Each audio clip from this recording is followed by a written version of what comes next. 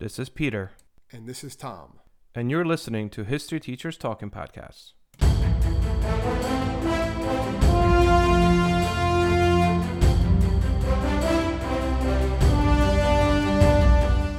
All right, this is Peter Zablocki and Thomas Reska, and welcome back to our podcast. Today, we have a special guest with us, returning, actually, not the first time, Miss Danielle Elia. Welcome to our podcast. Hi, thank you for having me. Yeah, welcome back.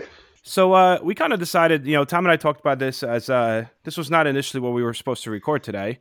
Yeah, we said we had another topic going on, and then Peter texted me earlier today. It's like, I think we should change the topic and do this instead. And I was like, sure, let's go for it. So, and first of all, a little topical. What we're talking about now is technically not necessarily history because it's happening as we speak. So I think we should preface with that we are not really going to be talking about more or less.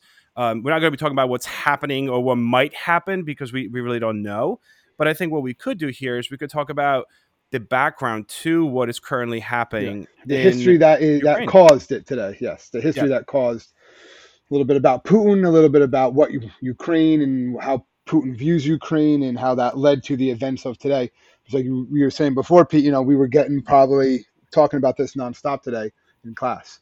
Yeah, I mean, I think I've got asked pretty much every block, right, Danielle? I mean, I don't know about you, but every single block in class, people ask me about it today. Even during my elective, just history classes that were social studies classes. Yep. Students had a ton of questions. Even adults. I noticed like a lot of adults were like, so what's going on? Like, I'm like, okay. And Tom and I had this discussion before we started recording. I've had teachers come up to me and they're like, how's your family? And I'm like, well, my family's from Poland, not Ukraine. But it's interesting that, you have to almost like explain that. Like, yeah, there's another country there and there's this NATO thing. And I think sometimes people just assume it's part of the former Eastern Bloc. So it's just all lumped together and they don't separate it, unfortunately. Yeah.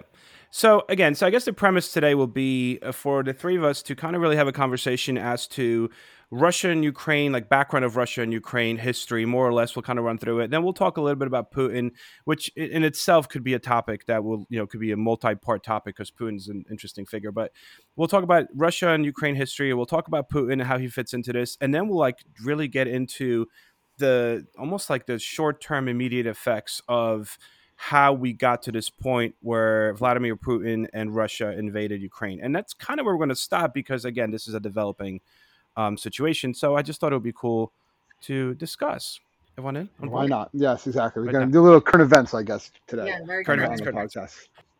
Timeline of events to what's transpiring today. April 2014, essentially, Russia invades and annexes the Ukrainian peninsula of Crimea.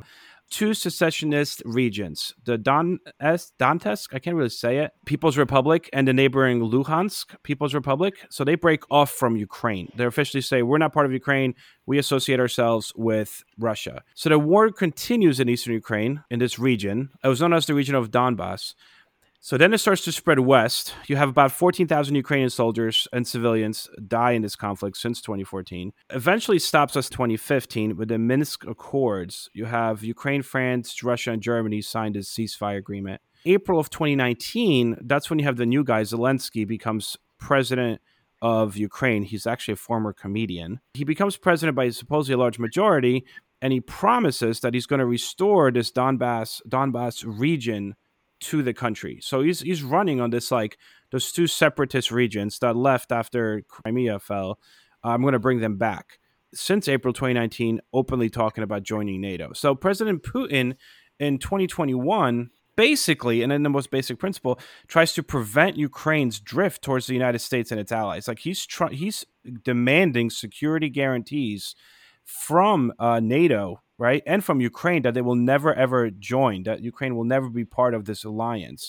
And from that point forward, he starts to bring in troops to those borders because he's trying to almost flex his muscles to say, I do not want Ukraine to be part of NATO. And he wants these guarantees that are essentially not given. And, then he starts to shift the whole narrative. I mean, even in a speech 3 days ago, he views Ukrainian capital of Kiev as the birthplace of Russia. Like this is, Ukraine should never be part of NATO or Western power because it truly is one with Russia. And that's kind of where we are today. I mean, I think that pretty much sums up what happened. Going back initially, though, and Tom, you also mentioned this when we had this discussion before clicking recording. You said you read something about Putin having a discussion with Bush? With George W. Bush back in the early 2000s, where the quote was saying, he said, George, he's talking, George W. Bush, he says, George, Ukraine isn't even a real country. Like, and that's where basically that's over 20 years ago. And that's, you got to understand Putin's mindset of a lot of this. And it's not just Putin, but a lot of other people in the area of Russia, that they see that Ukraine is they have common language, common culture. They are part of Russia. They are not an independent country, or any country that they are is simply because the Soviet Union allowed them to be to begin with, that modern state of Ukraine. So they're not seeing this as an invasion as much as of setting people free who are there, or just requiring territory that they should have anyway. And that's the mindset. That's what they're going in with. Yep. So it's something to understand, where he's coming from, how they're putting their spin on it. You want to say just, where their minds are. They don't see it as that. It's not something that he sees. And there was some, and like researching this, I kind of got into researching this even today, because as I'm answering questions to my students, I'm like, all right, well, I know a decent amount, but like I obviously need to know more. The heritage of the two countries actually goes back more than like 1,000 years, right? It goes to Kiev, which is obviously now Ukraine's capital. That was the center of the first Slavic state. It was known as the Kiev's Rus, rather, I should say, which eventually becomes Russia. It was the birthplace of both Ukraine and Russia. So Kiev Rus was the birthplace of both countries, right? And then in about 988 AD, Vladimir I, pagan prince of Novgorod. Novgorod? I think I'm saying that right. Right, Danielle? Novgorod, yeah. Yeah. Yes. We should know. Yeah, right? I mean, Danielle's the world history person. She's our specialist here. So he was the Grand Prince of Kiev, and he accepted his Orthodox Christian faith and was baptized in a Crimean city. Basically, that's the point that Putin points to, that Russia and Ukraine became one people, a single whole. That ultimately, they both arrived in the same one place. people, one whole, yeah. Yep. And then for basically 10 centuries, Ukraine has been repeatedly carved up by competing powers, right? Mongol warriors from the east eventually took over the Kiev Rus, and in the 13th century, I think. And in the 16th century, you have the Polish-Lithuanian armies invade from the west. Why would you do that, Pete? Why would your people do that? I don't know. They're causing problems. See what you did in the 16th century, it's causing problems now. Well, actually, interestingly enough, though, a lot of Polish people Ukrainian and Polish is a very similar language because of the fact that very similar. Like, I don't necessarily understand Russian, but I understand a Ukrainian person. Like, I could actually hold a conversation with someone that's Ukrainian, and I cannot do that with a Russian person. And that's because the Ukrainian borders changed so much, and specifically in the 16th century, like Polish and Lithuanian armies invaded from the west and took over like the western portion of Ukraine, which becomes kind of important to what we're talking about today as to why they associate themselves, the western portion, more so with Europe versus Russia, which would be the eastern portion. 17th century, there was a war between the Polish and Lithuanian Commonwealth and Russia, and obviously Russia won. So Russia takes full control. They take over like the left part of Ukraine. Yeah, yep. It's like confused. The left part, and then the right part was, I believe, still controlled by Poland, and then Russia takes it all over in like the 1700s, 1793, from what I saw. They take over they annex the Russian Empire annexes over, and that's when it really starts to flow. That's when it really starts to this Russification, which is put in place when they're really making the Ukrainian people convert to Russian Orthodox faith, things of that nature. And that's really from 1700s, right? Like basically like 1700 on, yeah. Yeah, that's what I saw. Well, I was going to say, even in the 1700s, you're going to have the partition of Poland between Prussia, Austria, and Russia, splitting up even territory in the north. So it's not uncommon in that area for some of the stronger powers to try to extend their influence as they saw fit for land and territory and rule over more people or subjects at that point too.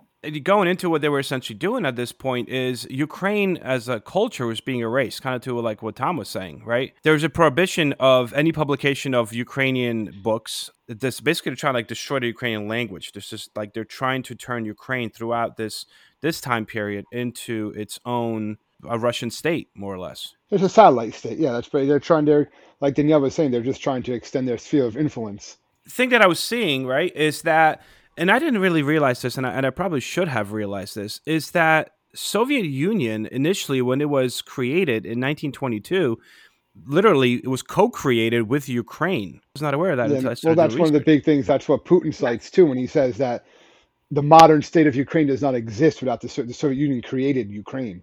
And that's why he's saying I can take it back now. So more or less, but that's part of his argument, like we said before. Yep. Because of that. And that kind of starts with this idea, because when you have the Russian Revolution that's happening during World War I, the Bolsheviks take control of most of the Russian Empire, right? They recognize essentially the independence of different republics that they are including. And until there, like Ukraine is briefly independent. When it's taken over by the Bolsheviks, together with Russia, becomes the Soviet, the United Soviet Republics, right? Like it becomes one of the Soviet Union nations. And from that point forward, actually initially at least, Lenin kind of sides with Ukrainians, and he wants to give them some autonomy. And he's just like, all right, I kind of see it. We are united. And the idea was that all of the Soviet nations that were brought into the Soviet Union, including Ukraine being the main one. I mean, Ukraine is a huge country. It's one of the biggest countries in Europe. And as this brought in, it's not really a country. It's brought in as a Soviet or a state. And they're given this autonomy. And this autonomy really kind of lasts until Stalin. I mean, Stalin's kind of the one that... Stalin doesn't like it. Yeah. Does not like it. No. Yeah. And that's when he gets into the infamous Holodomor, I think. Well, yeah, that's basically when he institutes the famine. Like, that's 1930s. Yeah, and that's seen as, I believe the U.S. actually has a monument to it, right? Somewhere. I think so. The Ukrainian famine and the Soviet, Putin's government, they still do not recognize it. Like the world governments recognize it as a genocide. And the Russians say we bear no responsibility for that whatsoever. To this day, actually. Yep. Yeah, it was just a bad winter. Yeah. Up to a tough time. So it's showing their mindset, like the government mindset anyway, in a lot of ways. Yep.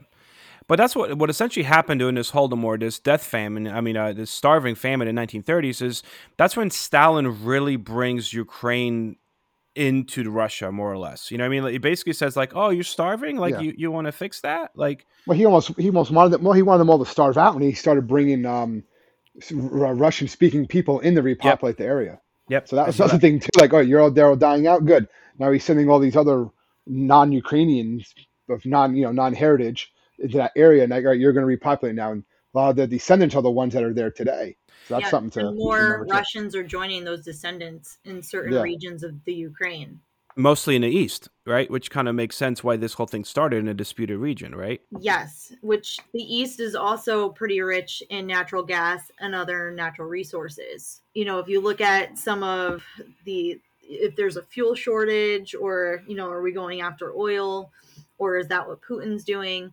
And using this as the excuse to reappropriate. That did come to light. What was it, 2014? Yep.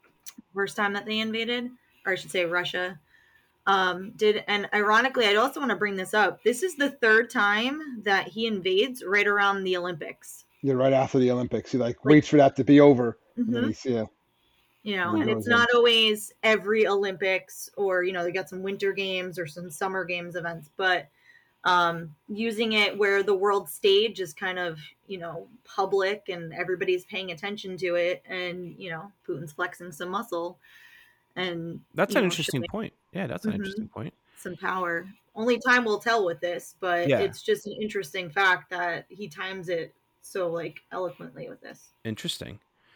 Because Russia had controlled the eastern Ukraine for so much longer, and because they brought in, especially they kind of controlled them for centuries, really, from 1700s, 1800s, 1900s, and in 1930s when they brought even more Russians to the eastern part, it almost made Ukraine kind of divided into the western Ukraine that was to the control of European powers, the Austro-Hungarian Empire and stuff like that, and then you have the eastern one that really has stronger ties to Russia. It's Russia, yeah. Right? Yeah. And also, this is very much seen when it comes to speech patterns. Like, people in eastern Ukraine speak a lot more Russian than not that they don't speak Ukrainian, they speak Ukrainian as well, but they speak Russian more so than people that are in the West. Also, the eastern population tends to be more Orthodox, while the West population is more Catholic because it identifies more with Poland, Austria, Hungary.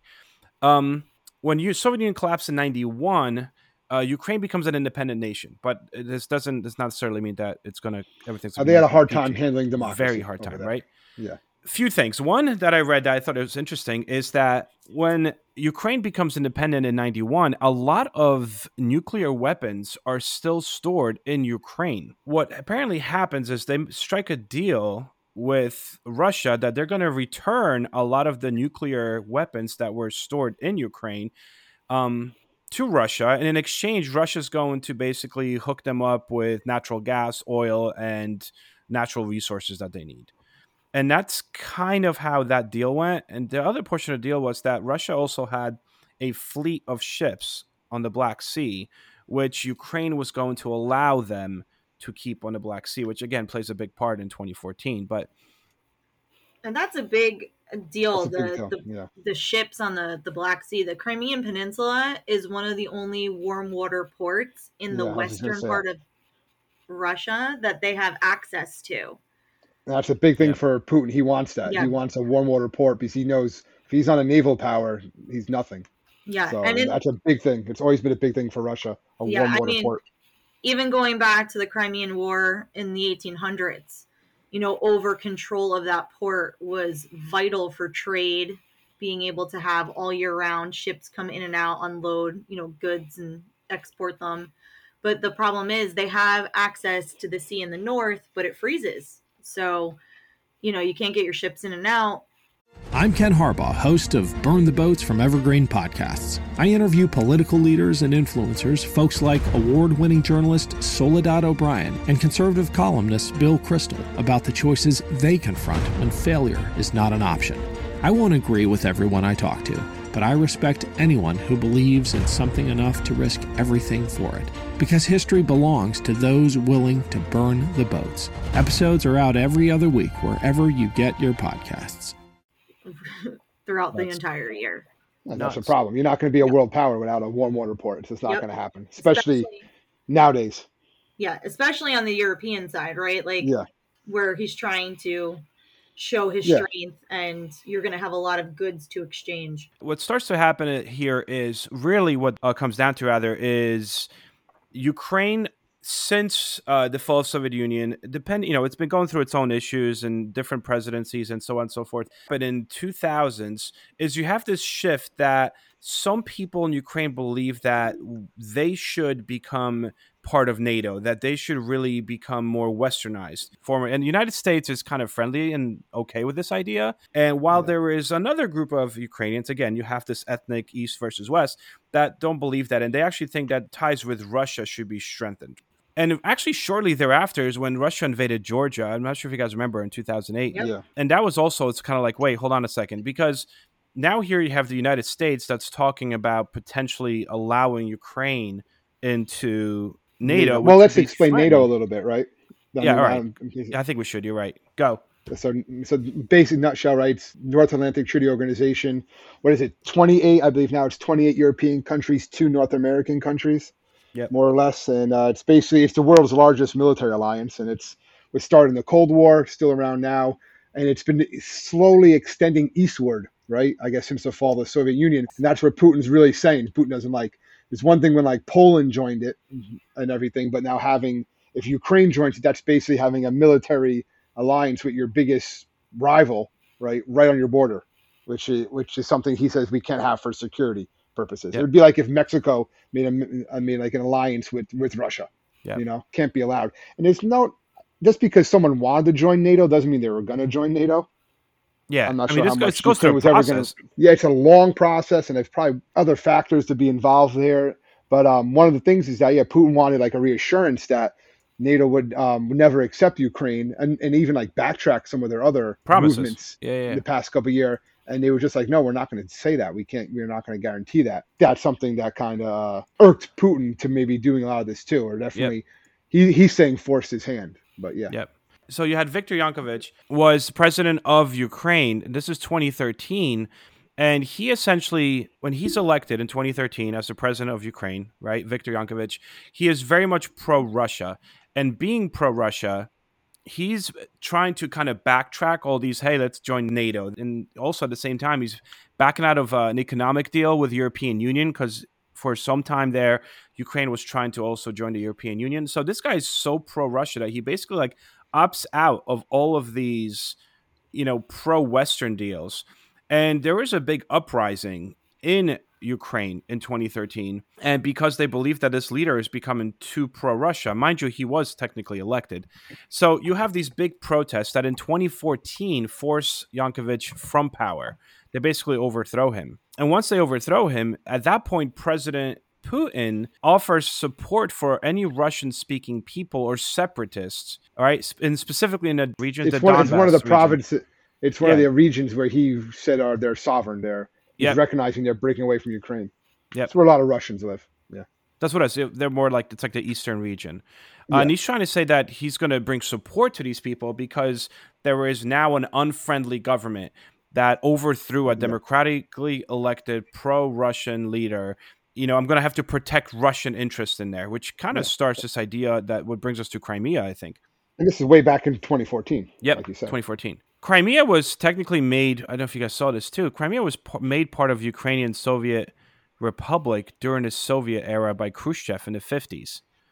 Prior to that, it was not part of Ukraine. So he's simply saying, when 2014, he was like, well, Crimea really doesn't really belong to Ukraine when he invades the peninsula in February of 2014. That was kind of the beginning of where we are today, was Putin's takeover of Crimea. Despite apparently the 2015 ceasefire in Crimea, the entire, Russia versus Ukraine has already killed about 14,000 people since 2014. There's been fighting when they did make some sort of peace treaty, I believe, and both sides are basically saying you haven't. They did like a ceasefire, The ceasefire, both sides saying you haven't lived up to, what you agreed to with the ceasefire. That's the reason why what's going on is going on, Putin mobilized, did give warning that he was mobilizing, and quickly attacked. Even though he said he had only military targets, he has already hit residential areas, killing civilians, not military, just personnel in combat. And people right now in the Ukraine are worried, and as well as people living in Russia. And I want to point this out because I feel like, we're saying Putin and Russia, but it's really the Russian government that's backing this, because you have a lot of people in Moscow right now that are Russians protesting against this.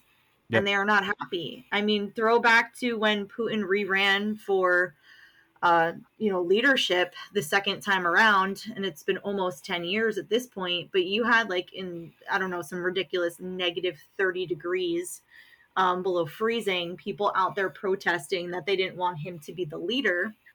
And many, many people came out with their entire families.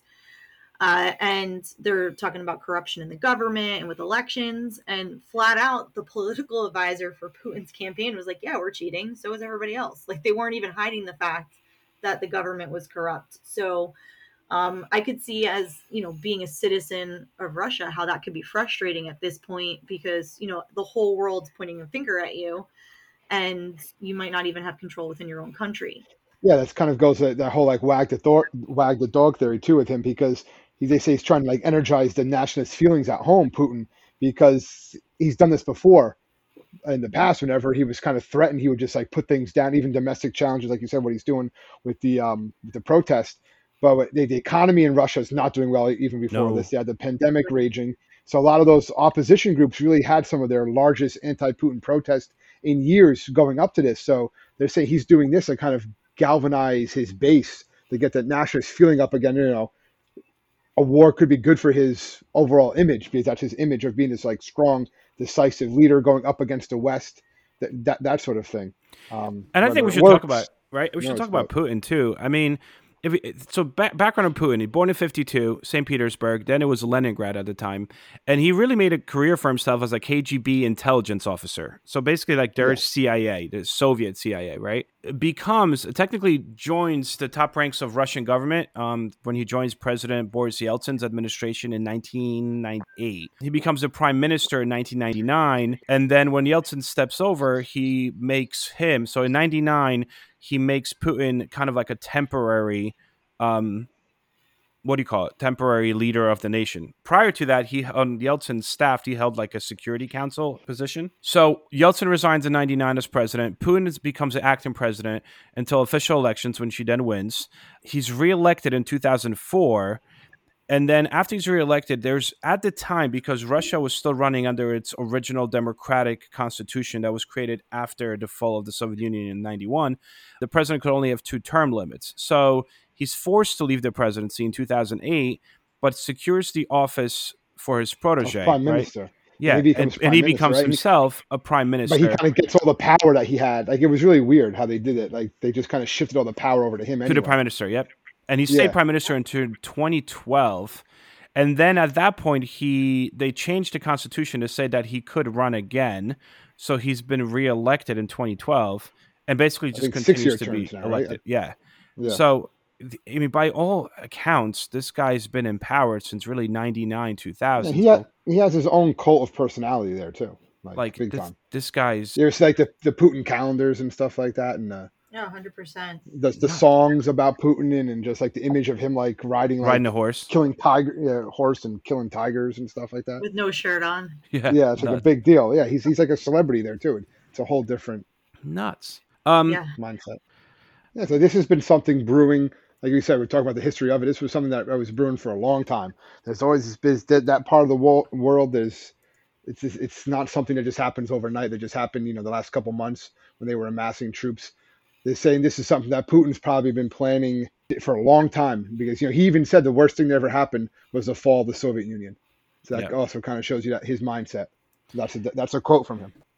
So I kind of want to finish up with this. The question I think we all got asked today was, 1, are we going to World War III? 2, how is this going to affect us in the United States?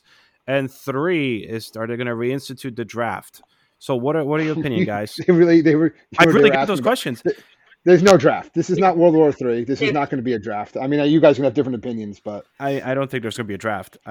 No. I think the kids, especially in class today, it was nice that they were paying attention to world events, but I think it just went from like 0 to 100. Like, my gosh, this is happening. So is there potential? Because, right, they're going to be within the time frame if a draft were to ever be instituted.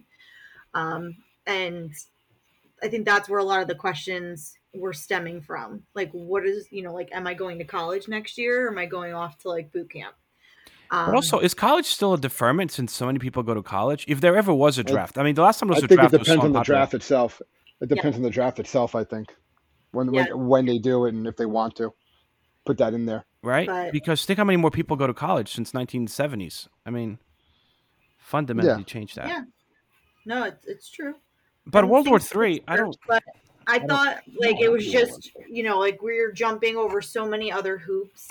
I think the idea that Putin said anyone that helps or assists Ukraine will have dire consequences did not help the situation, right? And with social media now being able to send information quickly to the masses. I mean, kids were talking about even like soldiers in Ukrainian soldiers. They're showing videos. They were showing me videos, like live videos of things blowing up in Ukraine during class today. Yeah.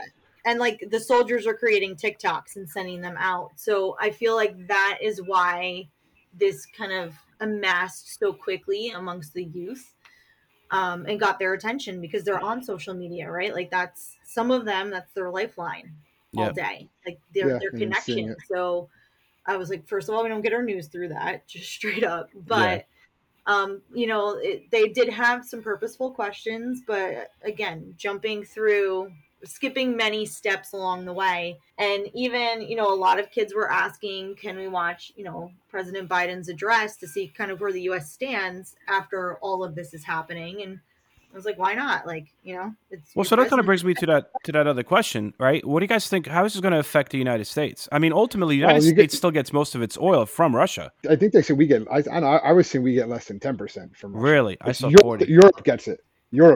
And not us. Europe gets a lot. We get most of ours, I think, from Venezuela here. We get right. Yeah, from South America and stuff like that. Yeah, so it's a little bit different.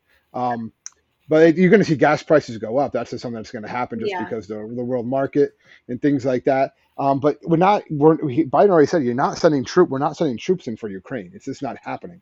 Now, if Russia somehow decides to go further west, that's the only thing but NATO's already come out and said, we're going to defend every inch of NATO territory. So if you even step into or get by a NATO country, now you're going to have to fight 30 other countries. That's something that it just doesn't make sense for Russia to do. Not that this makes total sense, but at least you can see their logic. To continue west, it's just not going to be something that's going to help them. But that would bring us into World War III. I mean, think about it. He invades Poland, boom, World War III. Okay, but why would you? It just doesn't. I get you saying this is if he does that. Yeah. Yes, that'd be World War III, I suppose. But it just doesn't make any sense for him to continue doing that. It's not something that he's even been talking about. It's something to say, let me go into to Poland or any of these other NATO countries, because he knows what that's going to be, you know.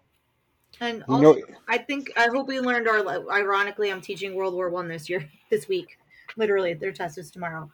But the idea that hopefully this is not going to escalate where the whole world's at war in a week, and learning from some of the past mistakes that we've made globally. And, you know, is it just a flex of power and strength? Not just that. I mean, like, a country is getting invaded right now.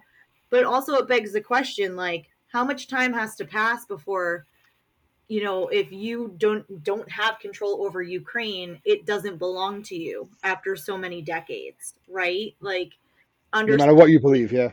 Understandably, there are Russians living there, right? But how many also did he send into the Ukraine to take over certain areas to possibly use that as an excuse? So there's a couple different layers to look at that, but, you know, time will tell. But hopefully, again, we'll take the lessons from the past so things don't escalate too quickly. I mean, we're starting with sanctions.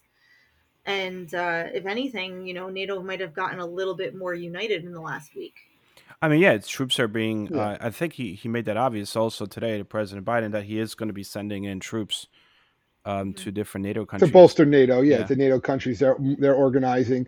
We are sending arms and things to Ukraine to them to fight off the Russians. So it's not going to be something, and they even said Ukraine's not like a pushover.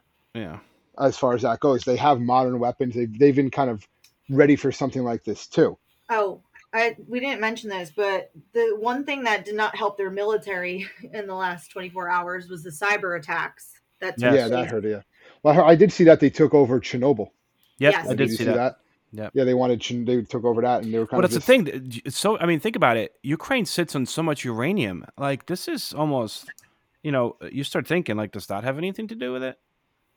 Well, another big thing is the Russian government pays Ukraine. I think they said $2 billion a year to run a pipeline because Russia sells so much natural gas and stuff like oil to other parts of Europe, and if they take over Ukraine, they don't have to pay that.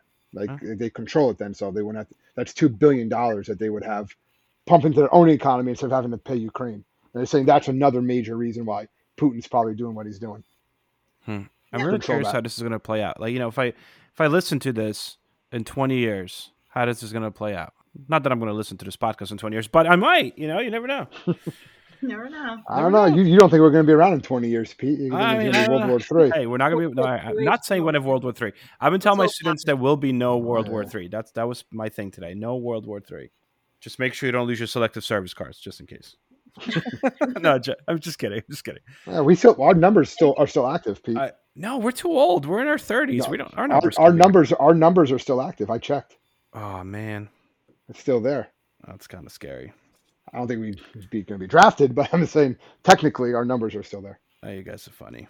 All right, well, thank you so much. Thanks, Danielle, for joining us. This was awesome. Yeah, popping in. That was awesome. And thank you to everyone else that tunes in every week and listens to us. We really appreciate it. If you want to find us, you can find us at www.historyteacherstalkingpodcast.com. And that's what we are. We're history teachers that are talking. So hope everyone has an amazing, awesome week. Episode, right? Everyone, I hope you guys have a nice week, and we'll see you guys next week. Bye.